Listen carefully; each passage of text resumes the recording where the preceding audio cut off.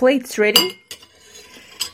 This is Food School, Smarter, Stronger, Leaner podcast. Want to feel amazing, love the way you look in the mirror, and perform your absolute best in the gym, at work, and in life? You're definitely in the right place. Food. It's you. It builds every single cell of you. And if there is one thing every human being must master, it's food. Because at the very least, eating, you do it every day, several times a day, every single day. You might as well get good at it. I'm your host, Angela Sharina from Create Yourself That Today, your personal nutritionist and plate watcher, your diet guide and explorer, your fat loss coach and food inspector. And just someone with a lot of passion and obsession and curiosity for healthy food, healthy diets, nutrition, optimized human performance, everything and absolutely anything you put in your grocery shopping cart, your fridge, on your plate, and in your mouth. It's my business. Food School, on a mission to help you eat better daily. It's the last time I talk about food. It's the last time I talk about food.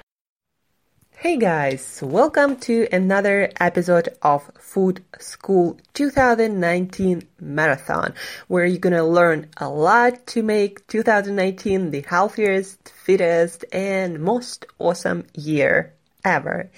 Today is our lesson number 13, and this lesson is about another set of life skills that I believe everyone needs to possess if you want to be healthy, if you want to be fit, if you want to live long, disease-free, and just be well-developed overall human being. Today we are talking about cooking, preparing your food, skills. So first, do not harm. What do I mean by that? You know, guys, a lot of people like to divide foods into healthy foods and unhealthy foods, good foods and bad foods. And not so many people talk about the cooking, the precision, and how that changes how good the food is for you.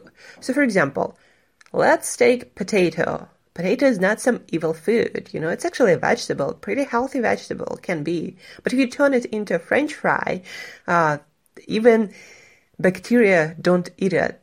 That's how bad and useless it gets. But the same you can do with your broccoli, for example. If you deep fry that in some vegetable oil and some reused oil and then you eat it, you're going to create a lot of inflammation and less health in your body, even though technically it's broccoli and it's one of our favorite healthy foods, right? Or consider this. A lot of people vilify sugar, right? I'm one of those people. We don't like sugar here. But you want to understand that sugar actually is highly processed, dehydrated juice of either sugar cane or sugar beets. So it's kind of natural too. It's just cooked, processed, dehydrated, and concentrated and made into that substance that causes a lot of metabolic diseases and challenges and a lot of other challenges that make people overeat unhealthy stuff and get bad health in return. So it's not just the food, but it's what we do with that, how we process, how we cook it, how we eat it. So all of us, we need to know how to actually handle our food properly, how to store it properly, and then how to cook it to maximize the nutrition value, not to minimize it or eliminate it completely, eating just calories and no nutrition that was originally in that food. So let's learn some basics. Oils, vegetable oils, sunflowers, soybean oils, all kinds of oils. Do not add it to your food while cooking. And when you get your food, look at the ingredient list and make sure there are no those what I like to call industrial fats, or fats that are made by procession at high heat. Oils that are full of omega-3 pro-inflammatory fatty acids. And even though we need omega-3 fatty acids, we do not need them in as slightly close to the amount that we can get eating all the processed foods and cooking in those oils. So soybean oil, safflower oil, sunflower oil, don't buy it for yourself and don't buy it in any food that you might be consuming. So what oils, what fats do we use for cooking? Again, even the healthiest oils, like olive oil, for example, you can make bad for you by cooking at high temperature. You can create some trans fats and fats that are gonna create health disasters in your body, not more health. So even olive oil, you're supposed to use olive oil, cold pressed, well handled olive oil for either your salads or really, really low temperature, slow cooking. Otherwise, you might use coconut oil for medium heat. For the high heat, the best oils to use are avocado oil that I believe it can handle as much as like 400 Fahrenheit. Or close to that. And then, of course, you can use grass-fed butter, you can use ghee, those are saturated fats. Lard, tallow, also saturated fats that do not undergo any kind of change when you cook with them at high temperatures because they're saturated fats. So know your oils and when to use them properly. For cooking, you can use without any real limitation unless you have special condition, special disease. You can use salt, herbs, and spices. Just make sure that they are of good quality and don't have any additives. And salt is best sea salt of good quality with some additional nutrition. Appropriate temperature for your cooking, guys. For example, if you cook your fatty fish, your wild salmon, or your sardines, or any kind of fatty fish, or your eggs at high temperature and for a long time, you're going to destroy all the healthy fats, or you're going to make them into trans fats or some pro-inflammatory fats, or just completely eliminate the nutrition. That's why, for example, I like to have my eggs liquid and runny, because that preserves the nutrition in the egg the best. And the longer you cook it, the harder the inside of the egg, the less nutrition there is actually. And especially if you start storing them for God knows how long, you eliminate a lot of nutrition. And again, you start eating at the very least something completely empty, or in worst case scenario, you're going to eat something that didn't harm your health. So make sure that you use temperature appropriately.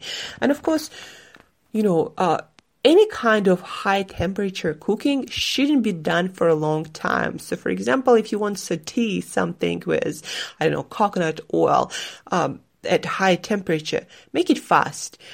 Saute your veggies at high temperature really, really fast, maybe like 2 minutes. And then if you use cooking method like grilling or barbecuing, again, make sure there is the least carcinogens or any kind of smoke on your food, and try to cook it really fast. Try to slice it thinly, and don't overcook it, and don't use those methods too often. Try to use healthier methods of cooking, like steaming or boiling or baking, and do everything slowly, or maybe using slow cooker. So the more gentle your cooking method is, the more gentle the temperature is, even though it's not going to have that crust or whatever it is you like. But most of the time you should be eating for nutrition, not for just pleasure. Or you should be somewhere in the middle, having nutrition, maybe not all of it, but most of it, and some real pleasure from what you just cooked.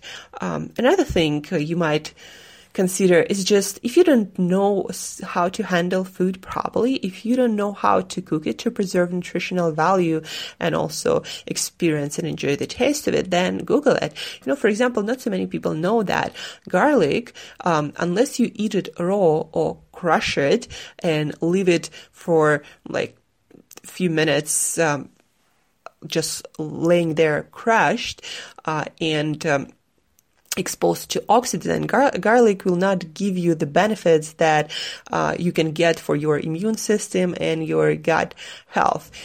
There are just compounds in garlic that, again, when cooked, that are totally destroyed unless you crush it before cooking, or if you eat it raw, of course. So whenever you cook something unfamiliar or you're just not sure, then Google, look it up, do some good search and cook it properly to increase nutritional value as much as your pleasure you get from eating it. Vegetables, handling your vegetables and greens especially. Those, fragile foods, you need to handle them properly to preserve maximum nutrition, and do not ever cut them or process finally in any way if you do not plan to eat them right away or very, very soon. Otherwise, with more oxygen, the more parts of the vegetable you expose to oxygen for a longer period of time, you're going to get less and less nutrition.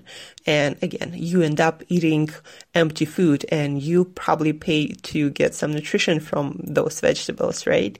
So don't cut them, just wash them, make sure they're stored in a cold place in your fridge and are not exposed to a lot of temperature fluctuation. So don't store them on the door of your refrigerator, and just wash them, make sure again that they have plenty of liquid, and cut them right before cooking and eating.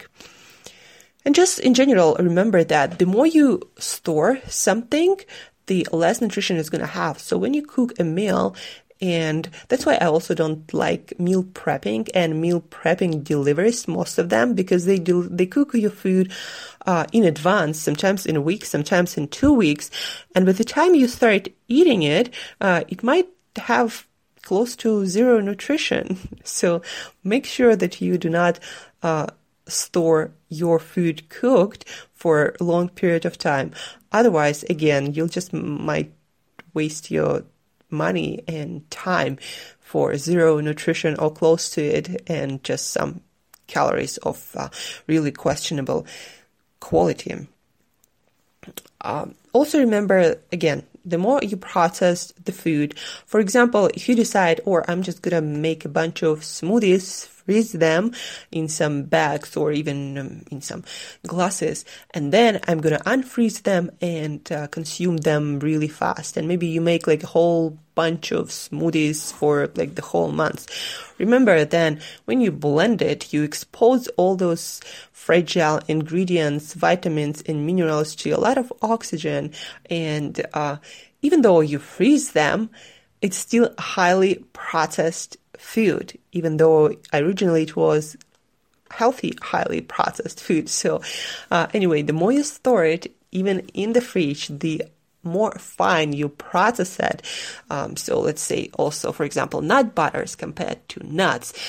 Nuts in their whole form preserve much more nutrition, and all the, fatty acids, all those fragile fatty acids and other vitamins and minerals in those nuts, they preserved much better compared to nut butter that was processed and exposed to a lot of oxygen, and especially if it's not stored properly all the time while getting from the place where it was made to the store, to the shelf, and maybe exposed to a lot of light. So just remember that the more your food processed, the more it is stored, the less nutrition it has.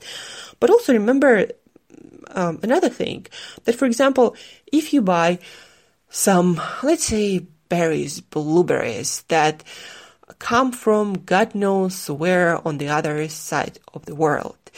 And then you have blueberries that were locally gathered, freezed at the time of their ripeness, and then you have your frozen blueberries at some supermarket.